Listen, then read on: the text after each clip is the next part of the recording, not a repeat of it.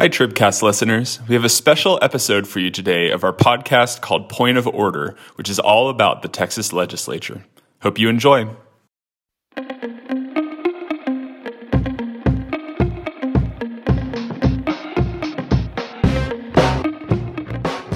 I'm Evan Smith of the Texas Tribune, and this is Point of Order, a podcast about the ins and outs, the ups and downs, the people and politics and traditions of the Texas legislature. This week, a special episode on the election that really matters. We're more than 2 months until the 87th session gavels in, and already, after a flurry of filings over the last week, the race for Speaker of the Texas House is in full swing. Never mind that we don't know which party will win the majority on Tuesday. It's a legitimate open question, no matter what some slave-for-pay political consultants tell reporters. Never mind that we don't know which state reps will be back at the Capitol, whatever back at the Capitol means during a pandemic that's sure to upend everything conventional and familiar. Never mind that it's a job that a sane person might not want, since in all likelihood, this is going to be a 5-month hot diaper with a down economy, a persistent public health crisis, and the delightful, not at all divisive decennial exercise of map drawing, otherwise known as redistricting, just over the rise.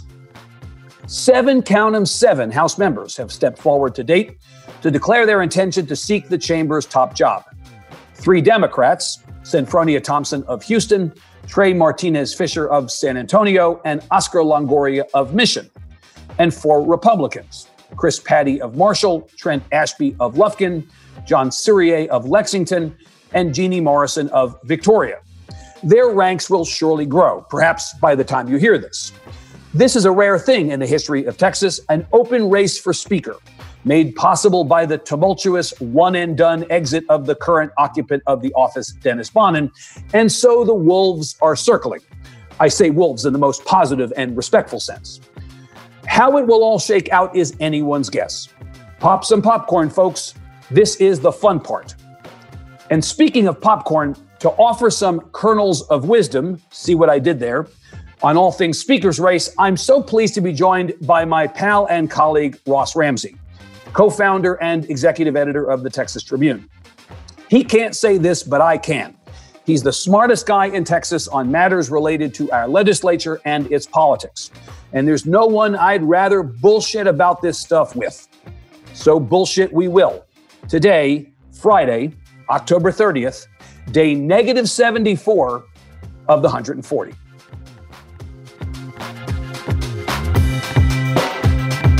Point of Order is supported by Circle, the mobile platform providing policymakers, citizens, and influencers the information they need to communicate and collaborate on state policy and governance. Go to the Apple or Google Play stores and type in CIRQL to download the app today. And Raise Your Hand Texas.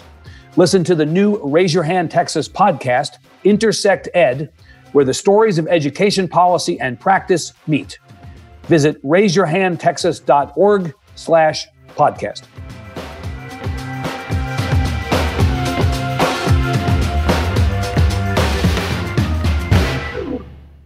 Hi, Ross. Good morning. We'd be having this conversation if nobody was listening, wouldn't we? Yeah, down to the hot diapers, I think. Ross, is it early or late to see a speaker race get started? I was thinking it was early because there's so much that we don't know. But then I remembered the last time we had a speaker's race, which was low those 2 years ago. And we actually had a number of candidates out in the field months before Election Day. And it was right after Election Day that Dennis Bonnen locked this thing up. So maybe instead of being early, we're late. Well, we knew that 2 years ago that the House was going to be a Republican House. We didn't know how thin the margin would actually end up, but we knew it would be a Republican House. Not even the most extravagant postulations had the Democrats winning enough seats last time. It would have been 21 seats to take over the House. They won 12, which was surprising to a lot of people, including a fair number of Democrats. And this time they're trying to improve on that by 9. And the prospect is there, or at least the hesitation is there, about the House's ability to, whether it's going to be a Republican or a Democratic majority. It's going to be close either way. Yeah, and so it's not presumptuous of Democrats or of Republicans to put their toes in the water here, because it is possible that one party or another will have the majority. And so that's why we see candidates from both parties. Right. The problem with putting your foot out is that everybody knows you have your foot out. And so if it doesn't go your way, you're the victim of your own stunted ambition. Yeah, but who remembers that Drew Darby didn't become Speaker last time, or Four Price didn't become Speaker last time? At the end of the day, if this goes the way it ought to, all is forgiven, right? Four Price ran for Speaker and then ultimately got out in a way that allowed him to become chairman of the Calendars Committee, right? I mean, that's the reality of it. Yeah, but look, this is really a very expensive student council election, and it's only got 150 kids in the senior class, and they elect a president from among themselves, and it comes down to all kinds of things like who did this to who pushed you off the slide in the third grade, who stole your boyfriend. All of those kinds of things play into this, and the memories are just as long as they were in high school. You know, who sits at that table in the cafeteria, that table in the cafeteria. It's not just a funny analogy. It actually sort of works that way. Ross, at presidential election time, we always say, intending this to be true, that every presidential election is about the next 4 years, when in reality, you and I both know, having watched this for so long, that it's about the last 4 years. Right. Every presidential election is about trying to solve a problem in the rearview mirror. And of course, this presidential election, one could argue, although that's not the topic of this podcast, is really about Trump. It's a referendum on the incumbent. It's not really a choice, as many elections would like to think they are. It's really a referendum. Is the problem that this speaker's race is attempting to solve Dennis Bonnen or the Bonnen speakership, or what? What is the theory of the problem that they're trying to solve? I think they're trying to solve the same problem they were trying to solve 2 years ago when they brought Dennis Bonnen in the first place. He had his episode and got bounced, but he was only here for one session. Right. And the circumstances have only changed a little bit. You know, really what you've got here is a very, very conservative Senate that is offset by a much more moderate House. I mean, as Republican as the House is, it's more moderate than the Senate is.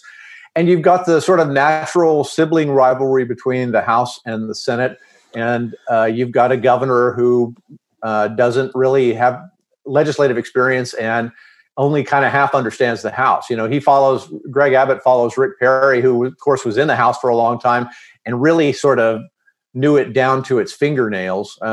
So we've got this kind of stumbling government. It's all Republican, but they've got they've got some differences. The Senate's very conservative. The House is moderate. The governor's not sure how to manage the two of them. And it kind of bounces along. The House wanted somebody strong who could stand up to Dan Patrick. Dennis Bonnen had that role in Joe Strauss's House, had that role in his own House. They got what they wanted there. They had some other problems with him, but I think they're still looking for some of the same things they were looking for 2 years ago. We can acknowledge, you and I, that Dennis Bonnen was a very successful speaker in his first term, right? I mean, he may have been the most successful speaker we've ever had. You know, he did stand up to Dan Patrick. It just turns out he couldn't stand up to Michael Quinn Sullivan, right? But he did stand up to Dan Patrick.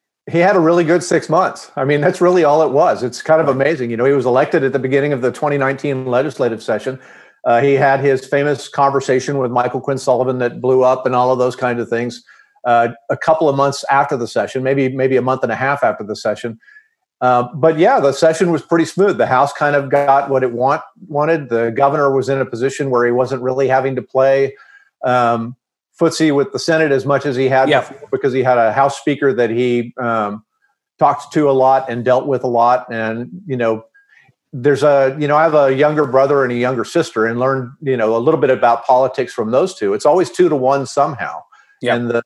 And what had been a kind of a rough relationship between the governor and the lieutenant governor turned into a much stronger relationship between the governor and the speaker last time. Right. And let's also give Bonnen credit, because when you're the guy in charge, if things go well, you get the credit, even if you don't deserve it. And I think in this case, he does deserve it, because he was pretty clear about his agenda at the beginning. Real progress was made on public education finance reform. Real progress was made on compression of property taxes locally. The House's focus came from the speaker's focus. And so they put points on the board, right? And so the next speaker has that as a backdrop, right? You've got to think, heading into any session, but especially we'll come to this in a little while, what's going to be a difficult session, can you possibly have the same level of success as the last guy in the job did, right? You're always judged by the last guy in the job. He was, during the legislative session, sort of fulfilling the two jobs. The first one is you've got to face off the Senate with us and represent us over there. The second one is you've got to represent your folks. You've got to take care of the members, and they don't need to be worrying about things coming up from behind them. That's why the conversation he had with Michael Quinn Sullivan was so damaging to him, was because he seemed to be undermining his own members. That's a kind of a violation of the pact that you have with the speaker. Yeah. All right. So we have 7 people as you and I sit here today, Friday morning, October. Is it only 30th. Just 7? It only is 7. I look away, there's 5 more. What's your over/under on the number of candidates we're going to see before this is done? I think we'll see 10. I think we're pretty close to where we're going to get. We've only got a few days until we actually know the composition of the electorate in this case. Who are the 150 members of the senior class that are going to elect the student council president. Yeah. And that will eliminate some of the candidates. If it's a Democratic House, it's going to be a Democratic speaker, vice versa, Republican. And, then we get down to very quickly who brings the votes. One of the interesting things here is the Republicans have been in charge for so long that we know all of the secular, sects and the sects with a CT, not with an X. We know all of the different factions in the Texas House and in the Republicans. But the Democrats are just as divided as they are. And I think if the Democrats get the majority here and you can pick your favorite 5 or 6 Democratic leaders and send them into a room and say, don't come out until you agree on a speaker, they may never come out. Yeah, it's going to take a long time. I think that whether the Democrats or the Republicans are in charge, it's going to take a dozen or a dozen and a half votes from members of the other party to make a speaker. And you assume we've passed over something that you said that I accept as, kind of received wisdom. But if the Democrats have a majority, a narrow majority, it will be a Democratic speaker. There is zero chance that, based on the math, if it's a kind of a divided legislature, there is zero chance that somebody from the other party ends up making a deal with the devil and becoming speaker. And, I wouldn't say zero, but I would say, it would be a fatal error. On the part of that party, what's the point of having the majority if you don't have the speakership? I think on the part of the House, I think it would disable the House from the get-go. Right. So let's talk about the Republicans first. So the Republicans right now are 83-67. As you said, it got a lot closer at 2018's election cycle. It had been 95-55, a near supermajority among Republicans, right? So they could pretty much do whatever they wanted, and it got a lot less interesting for them, or maybe a lot more interesting for us, depending upon how you look at it. In the last election, bad for them, right? Right. So how much of the decision to get in this race is driven by the belief that the House is going to be so narrow that you need essentially a consensus choice, a 50+1 choice, and how much of this is, hell yes, we represent the Republican brand. And even if we have, a majority that's similar to the one we have now or a little bit narrower, we're still going to go team red all the way. And we're not looking to make this a split the difference deal. We have an example. Joe Strauss was elected speaker in a House that was 76 Republicans, 74 Democrats. Indeed.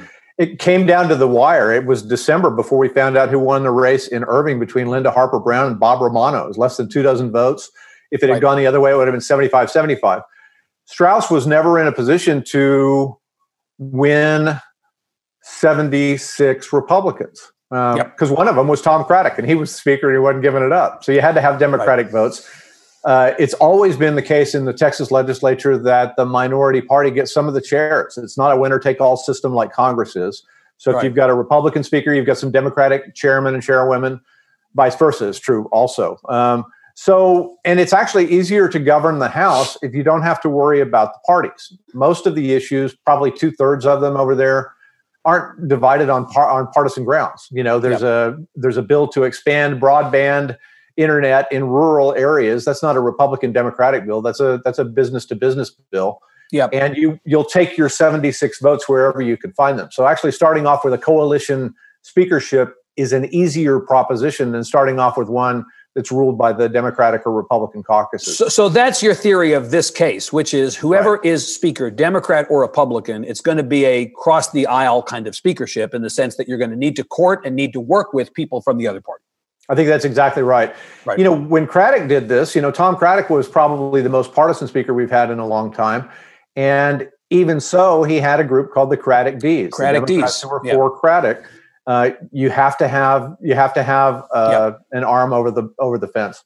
So right now we have in this race Chris Patty, we have Trent Ashby, we have John Cyrier, we have Jeannie Morrison. I'm not going to speculate about who else gets in this race, but we may be feeling it pretty soon. And there may be some more beyond that. So that was terrible. No, it's not terrible. It's awesome. It's hashtag dad joke time. Tell me who among the group of people in the race or people who are likely to get in the race sets up as a person who could appeal to both his or her own party, but also the other party, right? So who could it be a speaker for the Republicans, but who the Democrats would not look at and go, yeah, no. Yeah, I think all of those are more or less acceptable to the Democrats. I would kind of look at it in the negative sense first. Do you get vetoed by the other party? And I don't think any of those really does that. Jeannie Morrison has morphed some. She was one of Craddock's close lieutenants and was regarded at one time as, sort of the hardcore, if you're a Harry Potter fan, one of the Death Eaters in the House. And right. Back in the day, Jeannie Morrison was a conservative. Right. Well, she still is a conservative. Right. But she's a conservative by the standards of the old days. She's not Steve Toth. Come on. Right. Yeah. So, but I think the Democrats, she's been around long enough. She has enough relationships. She's highly regarded, and this is going to be true down the line. She's the best known of this bunch.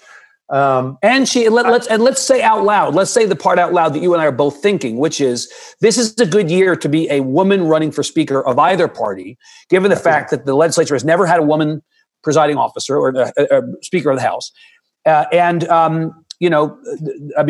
think that actually is a massive arrow in Chair Morrison's quiver in this race. I think that's probably right. I would agree with that. She's acceptable to the Democrats. The Republicans like her, and that old reputation probably helps her some with the real conservatives in the House. It's like, well, she was with Craddock. Yeah. Comes down to it, the elders in the Republican Party's caucus are going to be with Morrison, and I think that helps. The Democrats worked with her before are going to be with her. That makes her a real possibility. Yeah. Chris Patty was one of the 5 chairs, was he not, who came out toward the last part of Bonin's attempt to hang on to his job and said, we think you need to go. Right. Does that put him in an adverse position with people who were Bonin's supporters and remain Bonin supporters to the end? Yeah, I think one of the aspects of the speaker's race is going to be how many people are still stinging from the fight at the end of the last speaker's tenure. I mean, Dennis Bonin is still in office, but when he effectively decided he wasn't going to run again and wasn't going to seek another speakership, a lot of people felt like there were some scores to settle, and I think some of those are still around, and I think some of those scores being settled are still going to turn up. There are vestigial arguments here that are going to turn up in this race. So, I think that's a strike against him, or at least, a demerit. I don't know how strong it is. I don't know how big that faction's ultimately going to be. Ultimately in this, you're looking for, if you're just a member of the House, you're looking for a speaker who will, protect you, represent against the Senate, and who's going to give you something reasonable to do, give you a chance to do the things that you told your constituents you wanted to do, maybe give you some power, maybe feed your ambition a little bit. And, ultimately this, their party plays a lot in this, but personal ambition, I think, of the 150 members plays a lot more. And the best candidates, by the way, are the ones who have a personal relationship or knowledge of the most of the other members. Right. What's the elevator pitch for Ashby? What's the elevator pitch for Cyrier? I think part of it is ability to work both sides. For Ashby in particular, he's been around for a while. Right. He started as a legislative aide to Jim Turner. He kind of knows the ropes here, and he's a creature of the House. Pretty well regarded, good guy, kind of a Boy Scout. All of the good things, right? And an education specialist, right, or somebody who has a particular expertise in what is always the number one issue in the legislature, and especially in a session where the budget's going to be bad. Again, we'll come to that. And where last session they made significant investments in public education, you may want somebody in the chair who is knowledgeable about this thing that affects everybody's district, everybody's constituents, and that everybody cares about. Right. He's also got an advantage. This is understated a little bit, but, speakers generally, not always, speakers generally don't come from big cities. They don't come from Dallas and Houston.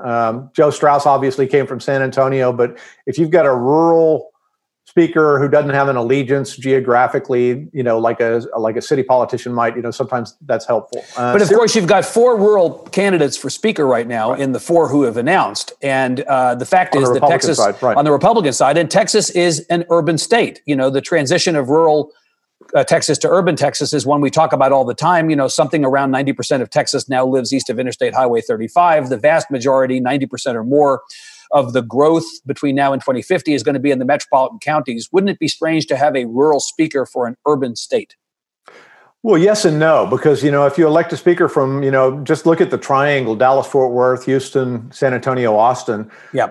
If you elect someone from one of the corners of the triangle, the other 2 corners are going to feel shut out. And one of the ways to get around that is to elect from outside the triangle. So it's a way to, you get a kind of a Switzerland effect.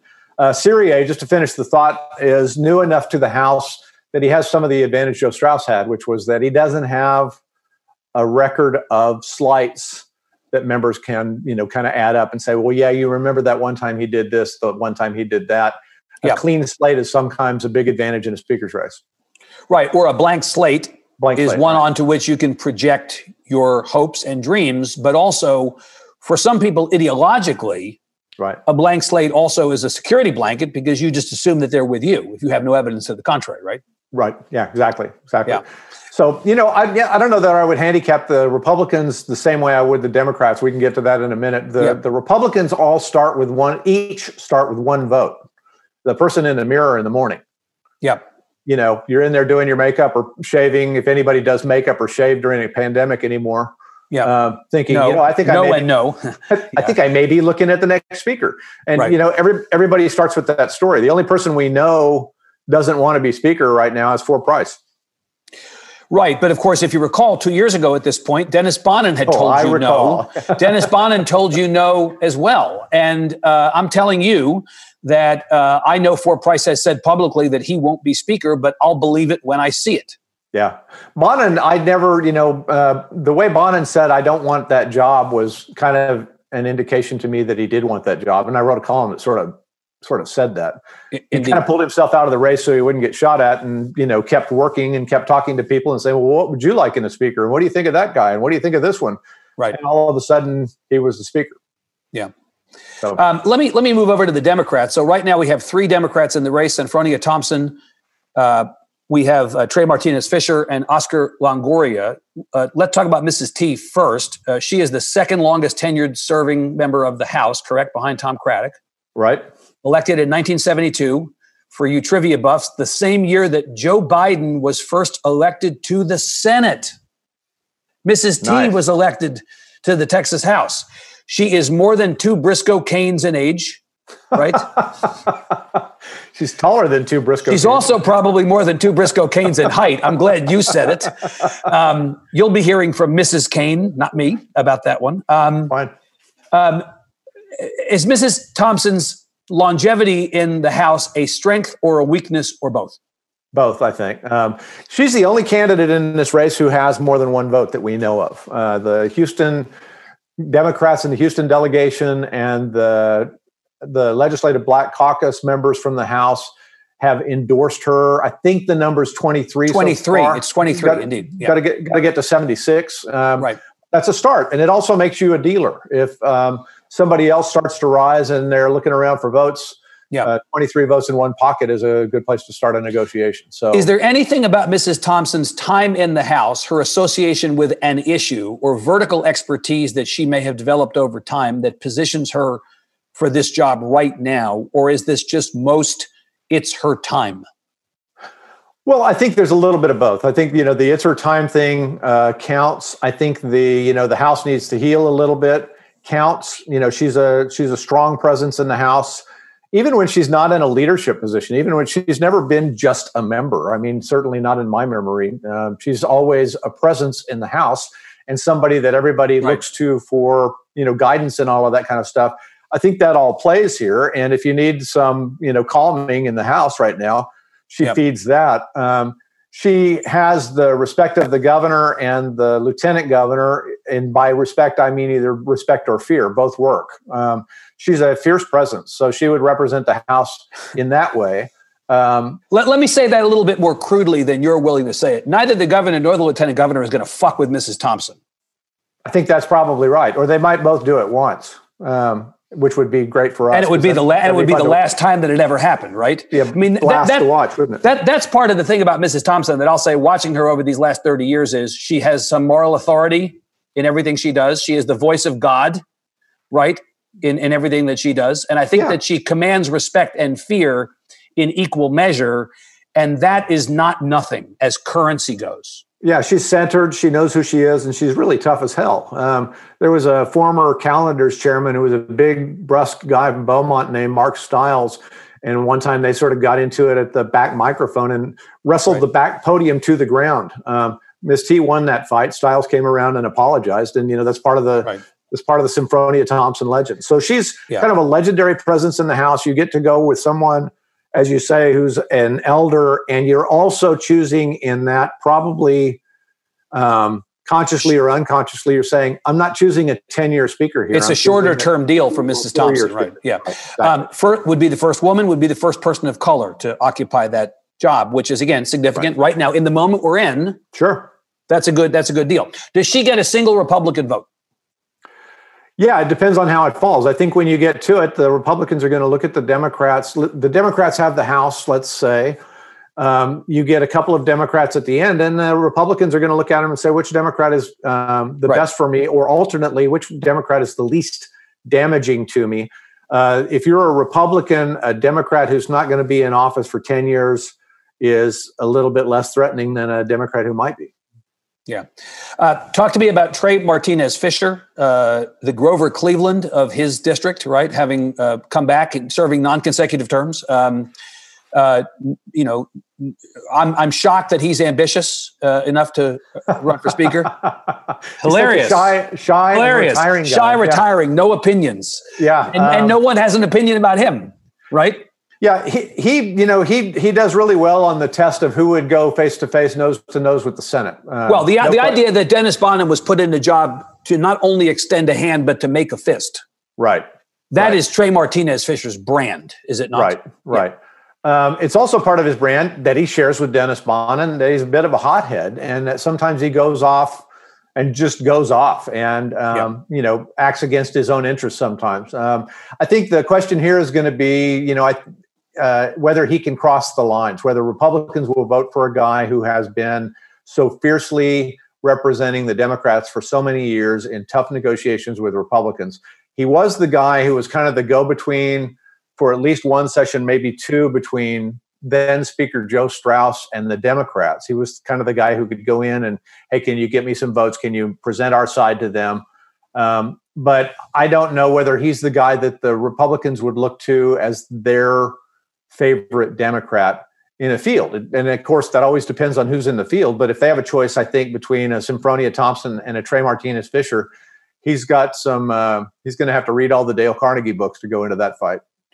Back to the idea of, for some people, this is a positive and a negative at the same time. Oscar Longoria, who is probably the least well-known of the three. An advantage.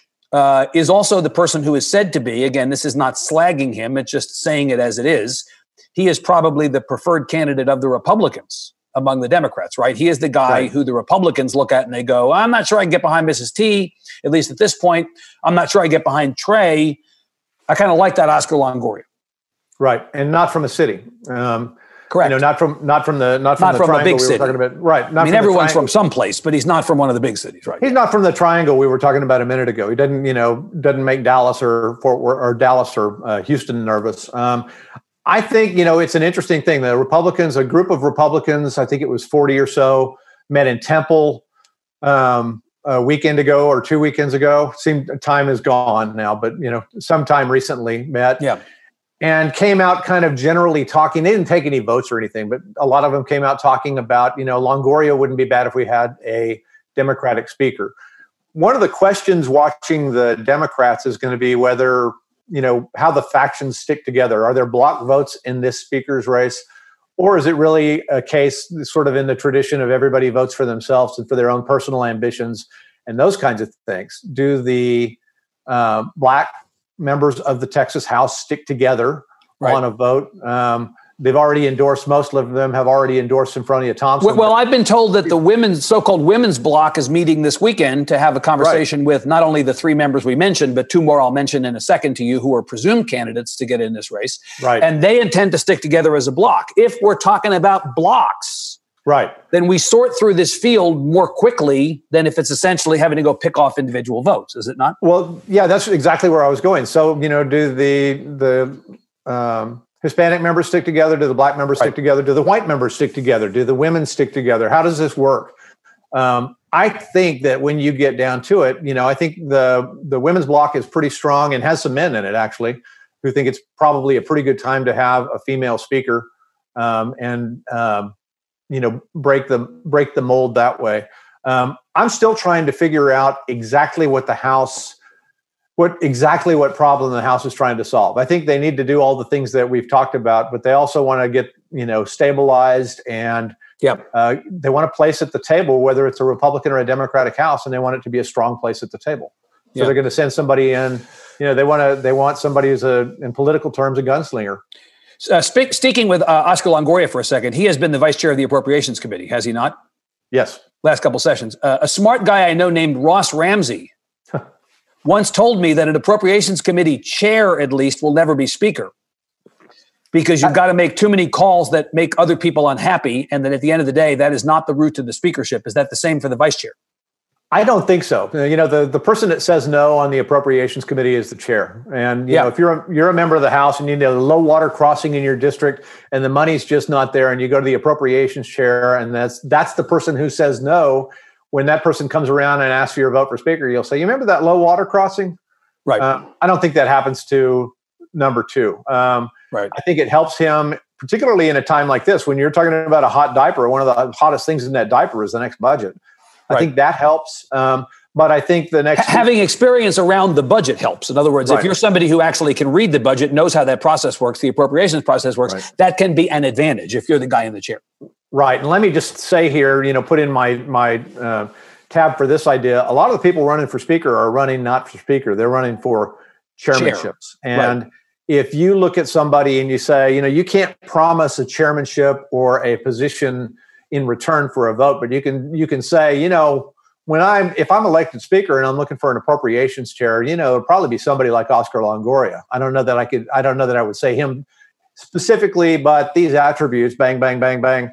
Right. A lot of these guys are auditioning. And I think, two people to watch in that regard, in particular, are Longoria and one of the two people you're going to mention in a minute. Right. Yeah. So as I said, on the Republican side, although I wasn't going to name names, I was feeling it. On the Democratic side, I'm feeling a little moody. And it's also good to be the king, right? Those are two people who it's assumed are going to get in this race. Well, see, I thought you were going to say Donna Howard. And my understanding is that she is not going to run. Well, right. But her name's been mentioned in this. And I think I think she's, if the Democrats win, I think she's certainly a leading candidate for appropriations chair. She's been on appropriate for a long time. The Democrats like her. The Republicans like her. Well, she's very smart. I think the Republicans, whether they may not agree with everything that she believes, right? Right. But I think they respect the fact that game recognizes game, right? They and they think she's fair, and that's that's a lot of it. So Moody, King, you and I had a conversation last night about another potential entrant into this race. Rhymes with Ina Minharas. There are a couple of other people who are being mentioned. The fact is that we are going to have more Democrats in this race, are we not? I think so. On Tuesday, we may shut them down. I mean, if they don't get 9 seats, all those names disappear. Or conversely, if the Democrats end up taking the House, we'll have to see. So that's actually a good transition as we begin to wind down here, although not exactly. Before you do that, there's a meeting on Wednesday. Yes. At 1:00 among the Democrats. Wednesday following the election, Wednesday 4 November. Yes. Right. Sit down and or sit down or stand up and yell at each other, or sit down and reason together, or whatever they're going to do. But I don't expect a speaker necessarily to walk out of there, but I expect the battle to take shape there if the Democrats have the House. Well, it's a perfect transition into the conversation about what's going to happen on Tuesday, which I think you and I both will sit here and say with straight faces, we legitimately do not know what's going to happen, right? Right. For all the talk that some have, some have said, oh, there's zero chance that the House is going to flip. I mean, come on. Thank you, Dave Carney, right? Come on.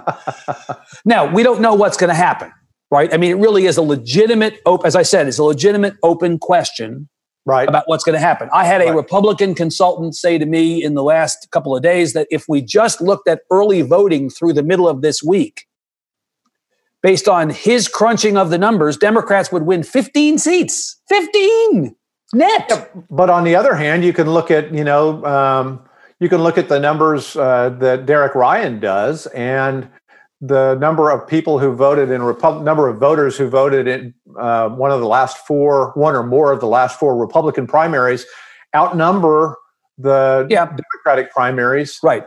Almost 3-2. So but of course you also have a significant number of votes of people this cycle who have no history voting in Texas, no general election history. I mean, I think that the thing that we don't know is what we don't know. We don't know what we don't know. We don't know a whole lot. Yeah. What is your sense as you sit here today? If you're held at gunpoint, what is your sense of what's going to happen? If Biden wins, I think that would be a surprise. That would be an upset. That's a way of saying I think Trump's favored in that race. Yeah, but I'm talking about the House specifically. But maybe that's actually tied to the outcome at the top. There's a reason I mentioned that race. Yeah. I think if Biden were to win Texas, I think that the Democrats' dreams of taking the House are much more realistic than if Trump wins. And it's unlikely that Biden wins, but the Republicans hold the House. I think it's less likely. I think it's very difficult in the current redistricting maps for Democrats to advance much more. These maps were drawn by and for Republicans. They obviously changed. Our demographics have changed. Our suburbs have gotten purpler. Some of them have gotten blue. Fort Bend, maybe Williamson, Hayes. The question is whether you can do 9 seats better than you did in your best year in 2 decades. They did really well in 2018, won 12 seats. They won 3 or 4 seats that, like I said before, even the Democrats didn't expect to win. They've not only got to hold those, they've got to improve by 9 on that. But the difference, Ross, that's a stretch. It's certainly possible, and if it's a big Democratic year, it could happen. But it's a stretch. But isn't the difference between that election and this election the difference between that election and this election? Well, one big difference. People, I think, looks like. Well, if you had 8.3 million turnout as you did in 2018, and you end up with 12 million this time, doesn't that increase by 50% in turnout mean that the frame that you regard 2018 is not the same frame in 2020? And the population of Texas has changed materially in the last 2 years, right? I mean, I went back and looked at all the counties won by Obama in 2008, Obama in 12, Clinton in 16, and then Beto O'Rourke in 18. The fact is that there are a handful of counties that Beto O'Rourke won that none of those previous Obama, Clinton won. Beto won Tarrant County. Since 1952, only one Democratic candidate for president has won Tarrant County, LBJ in 1964. Obama lost it twice, Clinton lost it twice, Beto won. What happens if Biden wins Tarrant County? Williamson County, Hayes County, Beto won both of those. Hell, Lupe Valdez won Hayes County in 2018. If Biden doesn't win Hayes County, that's going to be a big step back for them. We don't know what's happening up in Collin and Denton counties, but goodness gracious, if Collin and Denton counties went blue this time, I mean, I guess what I'm saying is I think 2018 is a good year to look at as a frame, as a backstop for looking at 2020, but 2020 is different from 2018. Right. And, we're testing this theory that the Democrats have held for a long time, that the dormant part of the voting age population is more Democratic than the people who actually vote. And that if more people vote, that the state gets bluer and bluer as the number of voters go up. That's an untested proposition. Except 2018 sort of tested it, because when you had the bigger turnout in 2018 versus 2014, you had Beto O'Rourke running within 3 points of Ted Cruz. You also had the variable of 2 candidates spending $160 or $170 million on one race. Right. That's not necessarily party. That's just 2 charismatic candidates banging each other on the head. We're going to test the proposition this time. I think we're going to get 11 or 12 million votes, and we'll know some of the answers to this. Is this a speaker's race that will produce a candidate who will be happy to have won? When you get into the next session and you see that the budget sucks, that redistricting, which is no fun to be the leader of, because it's a thing that divides everybody and gets everybody mad. Over the rise, that's coming. You're going to have this problem of the $11.6 billion that you allocated for school finance reform, including the property tax compression, that was only a 2-year allocation. And so all of a sudden now you got to find that money. Otherwise, you're cutting pre-K, you're cutting teacher salaries, you're cutting the allotment per student. You have all these other issue advocates who said, okay, we're going to chill in 19 and wait until 21, and that's going to be our session. And now it's Lord of the Flies, with everybody just fighting with each other to get what they had or to keep what they've got. There's no new money. Who wants to be speaker in that situation? There's always the situation like this, right? You win, they put you up on your litter, up on their shoulders, they give you a crown, an orb, a scepter, a big office, and then they say, oh yeah, this bag of crap is yours. Right. But they run for these jobs, and the people that run for these jobs run toward problems. And, Joe Strauss got elected into a situation. We were coming out of the recession, the giant mortgage flap. We're doing all of that. Tom Craddock came in after the dot-com stuff. I mean, there's always something.